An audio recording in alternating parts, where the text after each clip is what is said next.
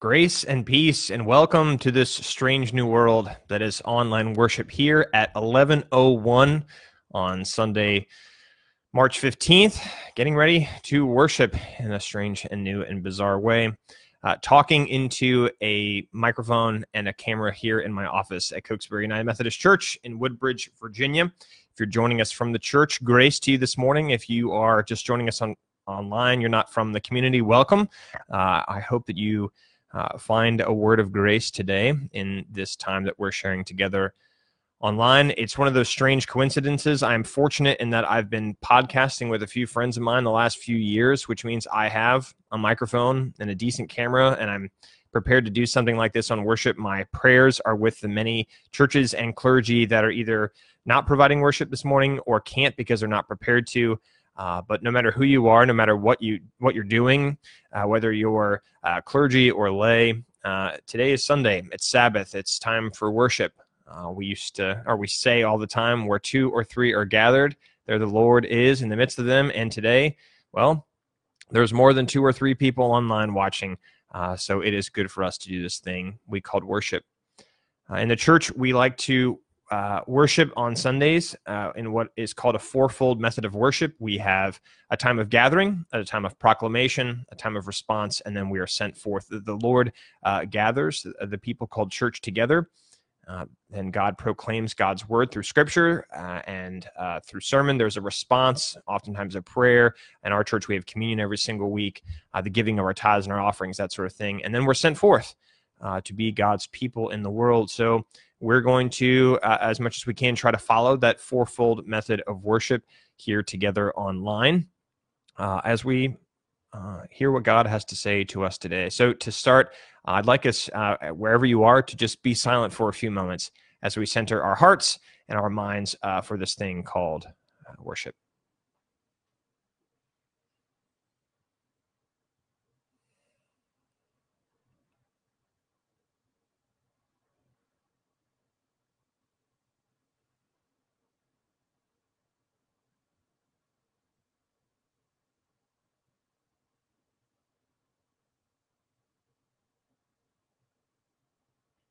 Lord, let your will be done, nothing more, nothing less, and nothing else.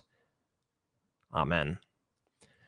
I am a Methodist, which means I can't do this worship thing without praying, without singing. So I'm going to sing a song. For those of you listening, I apologize ahead of time. I am a preacher, not a singer, but this is one of my favorite hymns. I think it fits really, really well with some of the things we're going to be talking about today. This is hymn number 382 in the United Methodist Hymnal. This is Have Thine Own Way, Lord. Have thine own way, Lord, have thine own way. Thou art the potter, I am the clay. Mold me and make me after thy will, while I am waiting, yielded and still. Have thine own way, Lord, have thine own way. Search me and try me, Savior, today. Wash me just now, Lord, wash me just now. As in thy presence humbly I bow. Have thine own way, Lord, have thine own way. Wounded and weary, help me, I pray. Power, all power, surely is thine. Touch me and heal me, Savior divine. Have thine own way, Lord, have thine own way. Hold o'er my being absolute sway. Fill with thy Spirit till all shall see Christ only always living in me.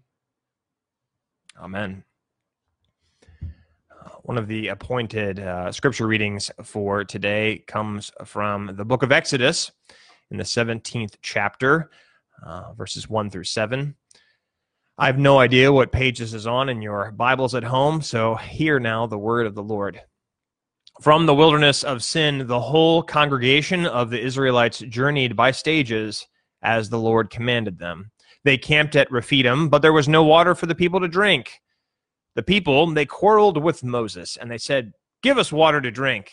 Moses said to them, "Why do you quarrel with me? Why do you test the Lord?" But the people there thirsted for water, and the people complained against Moses and said, "Why do you bring us out of Egypt to kill us and our children and our livestock with thirst?" So Moses cried out to the Lord, "What shall I do with this people? They are almost ready to stone me." The Lord said to Moses, "Go on ahead of the people.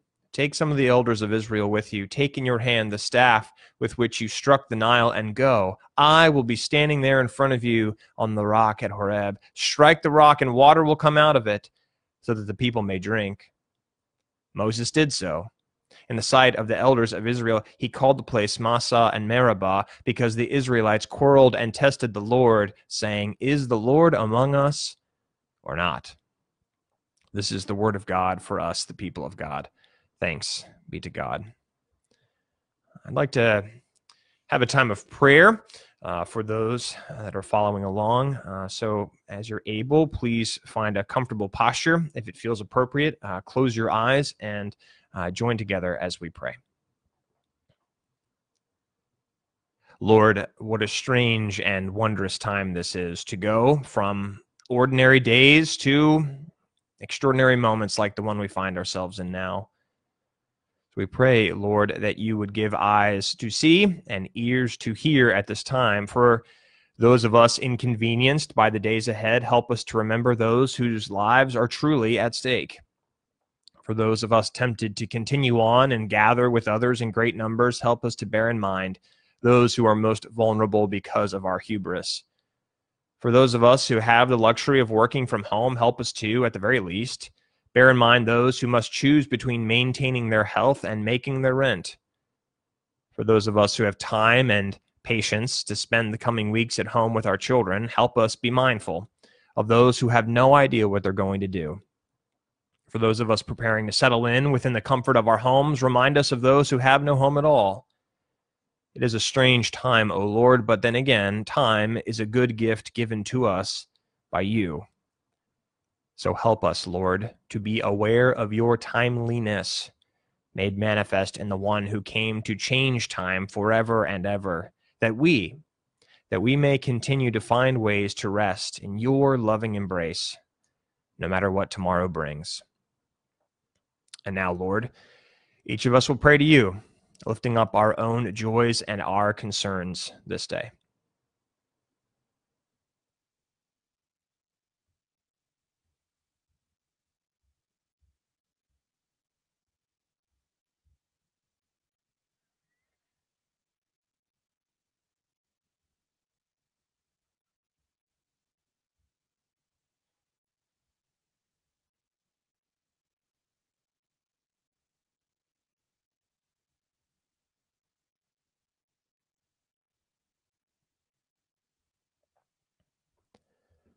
Let us now pray the prayer that Jesus taught his disciples, saying, "Our Father, who art in heaven, hallowed be thy name. Thy kingdom come, thy will be done on earth as it is in heaven. Give us this day our daily bread, and forgive us our trespasses as we forgive those who trespass against us. And lead us not into temptation, but deliver us from evil. For thine is the kingdom and the power and the glory forever. Amen." Moses called the place Massah and Meribah because the Israelites quarreled and tested the Lord, saying, "Is the Lord among us or not?" Would you please pray with me? May the words of my mouth and the meditations of all of our hearts be acceptable in thy sight, O Lord, our rock and our Redeemer. Amen. Who elected him king of this whole enterprise in the first place? I mean, who does he think he is? We've been out here wandering, and it's not like he has a map or anything. And compasses, they haven't even been invented yet. I, for one, think it's high time that someone gave him a piece of our minds. Any volunteers? Okay, I'll do it. Hey, Moses, I need a word. we've been camping here at Rephidim for a while now, and I want to know, what exactly are you going to do about the water situation? People are very thirsty, you know, and I really hate to be the one to bring this up to you, Moses, but back in the place that must not be named, we at least had food to eat and water to drink. Now, I know they worked us to the bone, but we had beds to sleep in at night when we were exhausted. And sure, they killed all the firstborns all those years ago, but things got better. All we want to know is, what's the plan, man? Why did you drag us all the way out here just to die of thirst?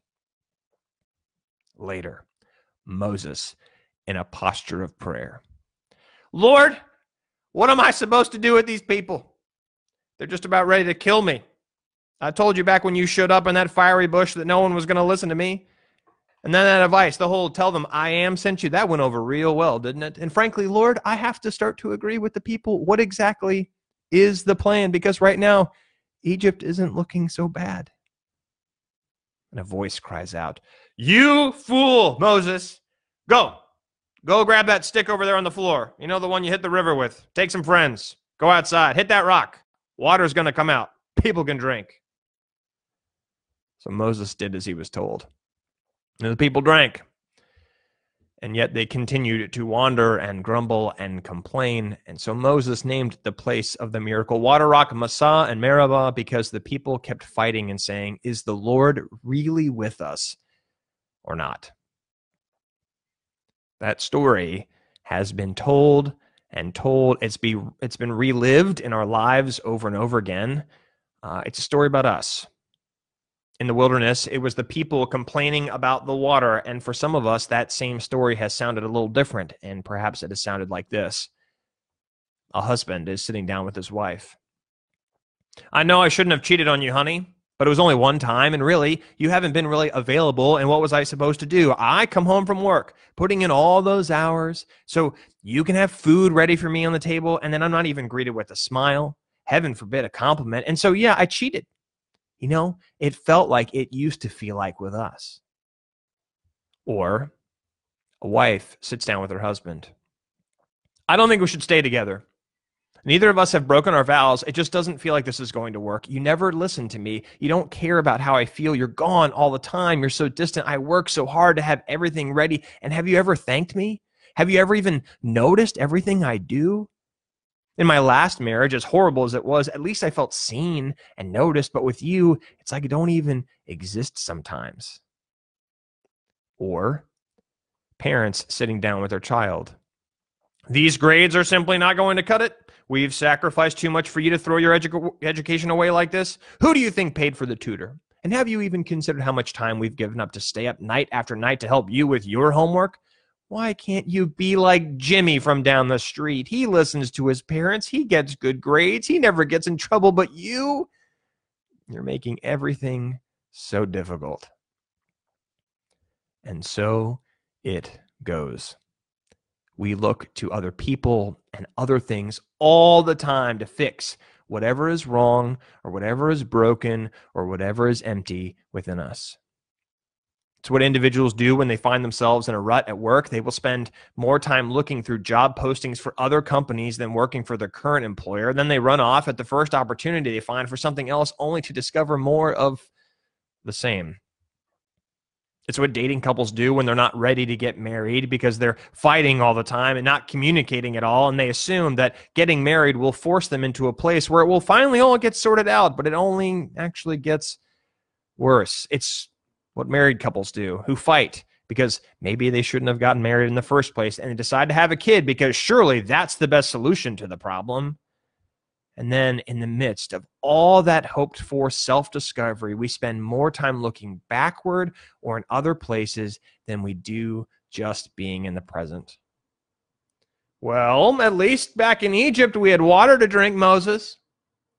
My last job didn't make me stay so late on Friday afternoons. My last girlfriend actually spent time with me. My neighbor's kid is so much more better behaved than my own.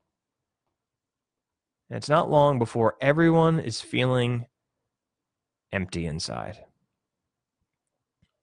Idolatry.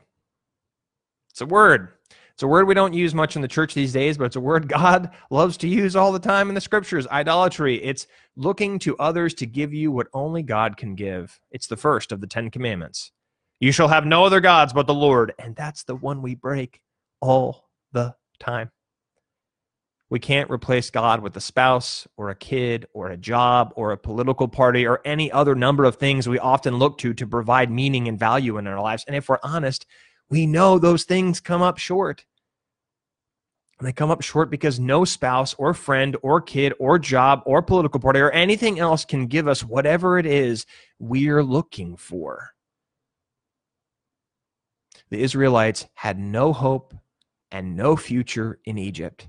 Beaten to death, belittled for being who they were, relegated to the worst imaginable conditions, and God shows up for them spectacularly, delivering God's people out of bondage in Egypt into a strange new land. But the people grumble. They grumble because no matter how much we think the grass is greener on the other side, it's still just grass. And for some bewildering reason, it's in our wandering that God delights in showing up. Hey, Moses, go over there. Hit that rock with the stick. See what happens. See what I can do. Oh, y'all are hungry?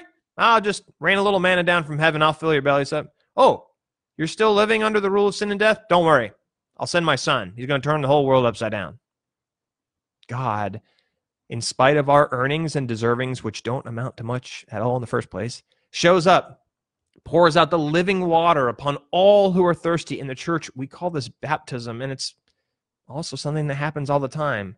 Frankly, it's one of the reasons we get together so often, to remind ourselves and one another of the story that is our story, the story of what we once were, the story of who we are now because of God. Notice, it's not because of us or anything we've done. It's not because we've finally found the right path, or we've finally found the right person, or we've finally found the right program, but because God is the source of our being. God is the one who calls into existence the things that do not exist. God is the one who makes a way where there was no way.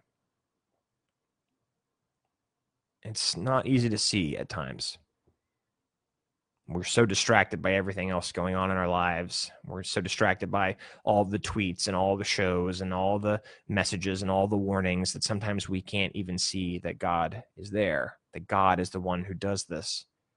But when we do begin to see even a faint little light of it, then things start to change, because when that happens, our friends can let us down, and even though it hurts, it won't upend us. Our children can drive us crazy, and it won't destroy us. Our spouses can speak the deepest and the ugliest truths about us, and it will be painful to hear, but we can handle it. And we can do all of that because the cross has already spoken the deepest and the darkest truth about who we are.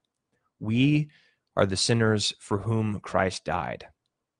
We are the sinners for whom Christ died. I like to call that the inconvenient truth of Christianity.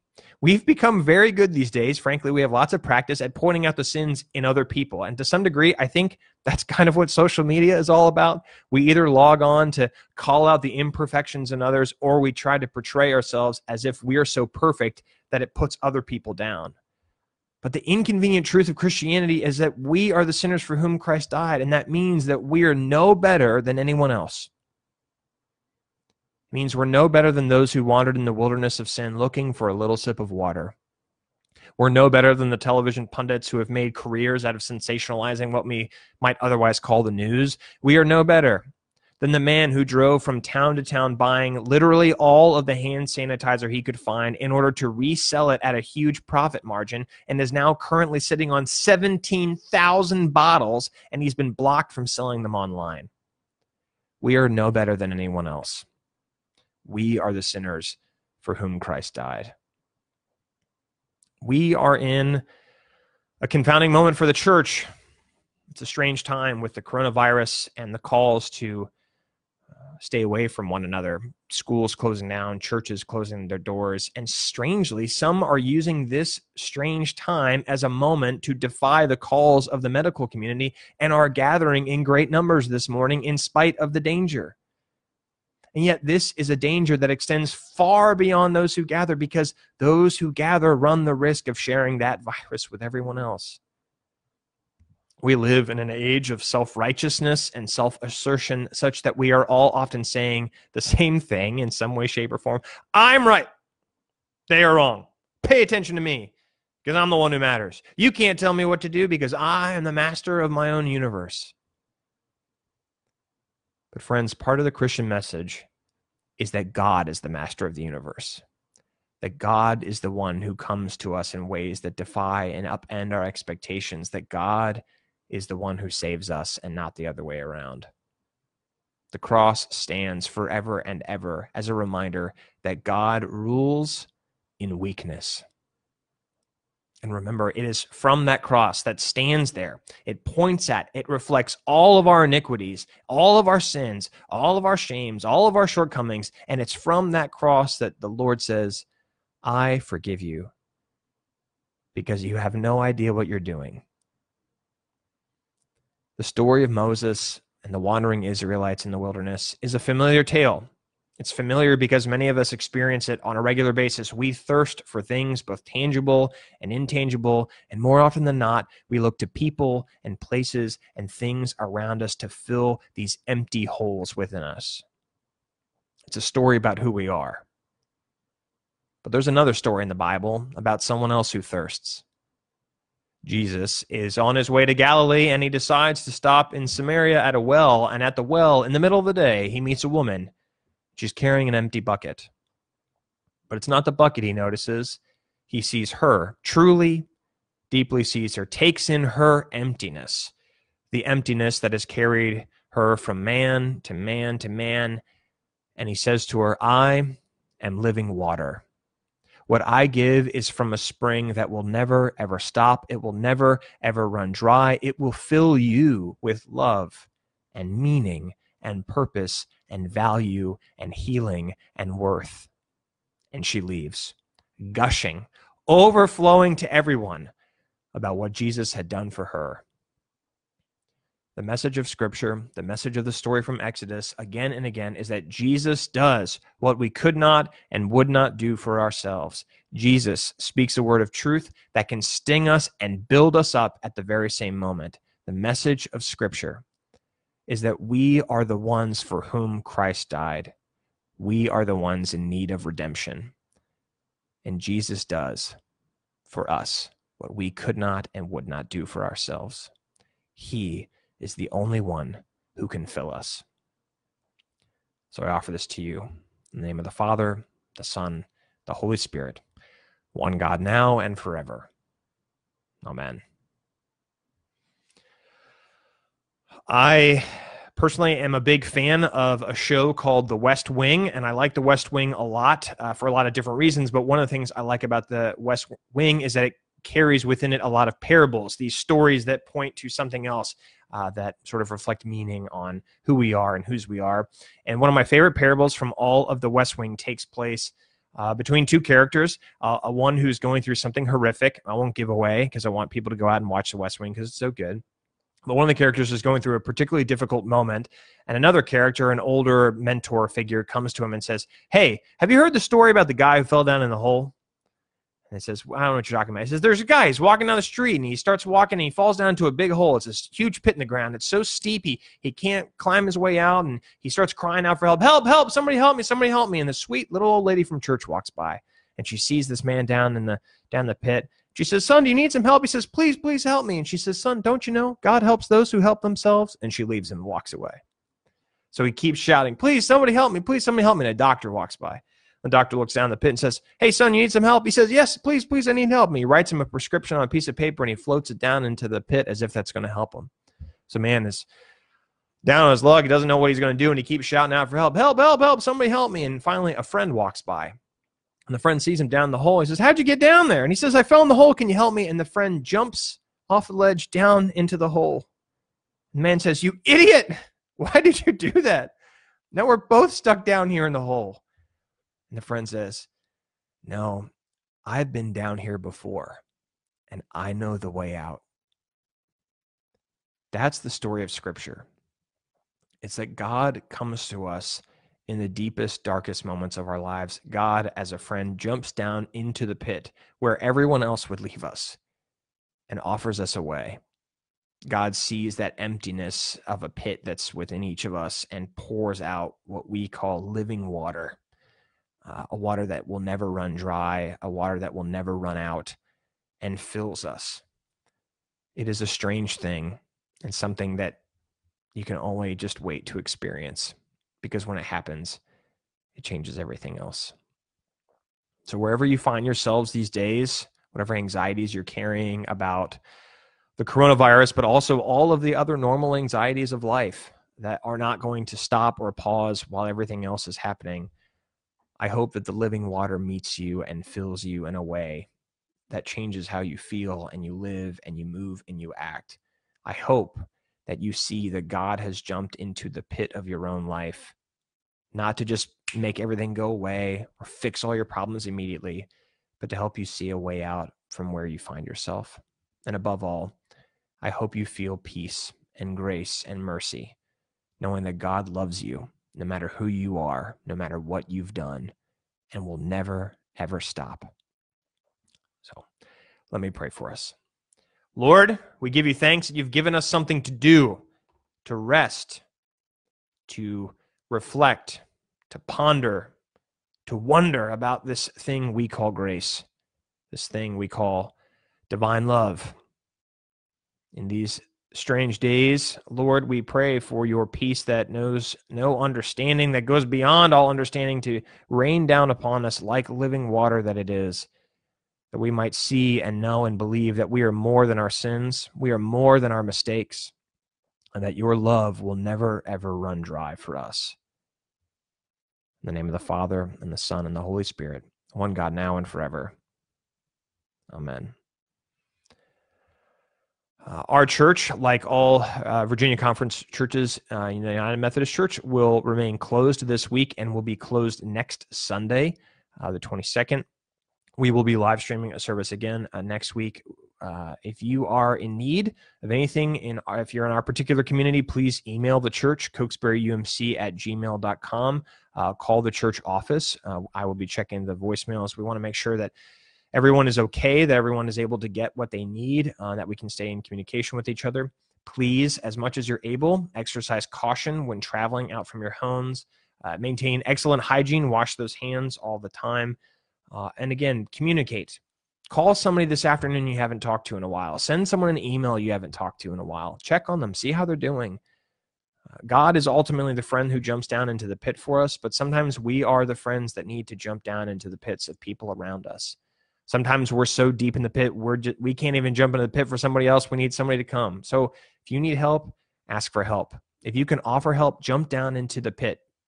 Be there for people. Offer them an encouraging word, for these are strange times, but God is surely with us. So go forth, not anywhere with big crowds, but go forth into your living rooms and your bedrooms and your kitchens and be the people that God has called you to be, knowing that he has offered you living water and no one can ever take that away. Go in peace. Amen.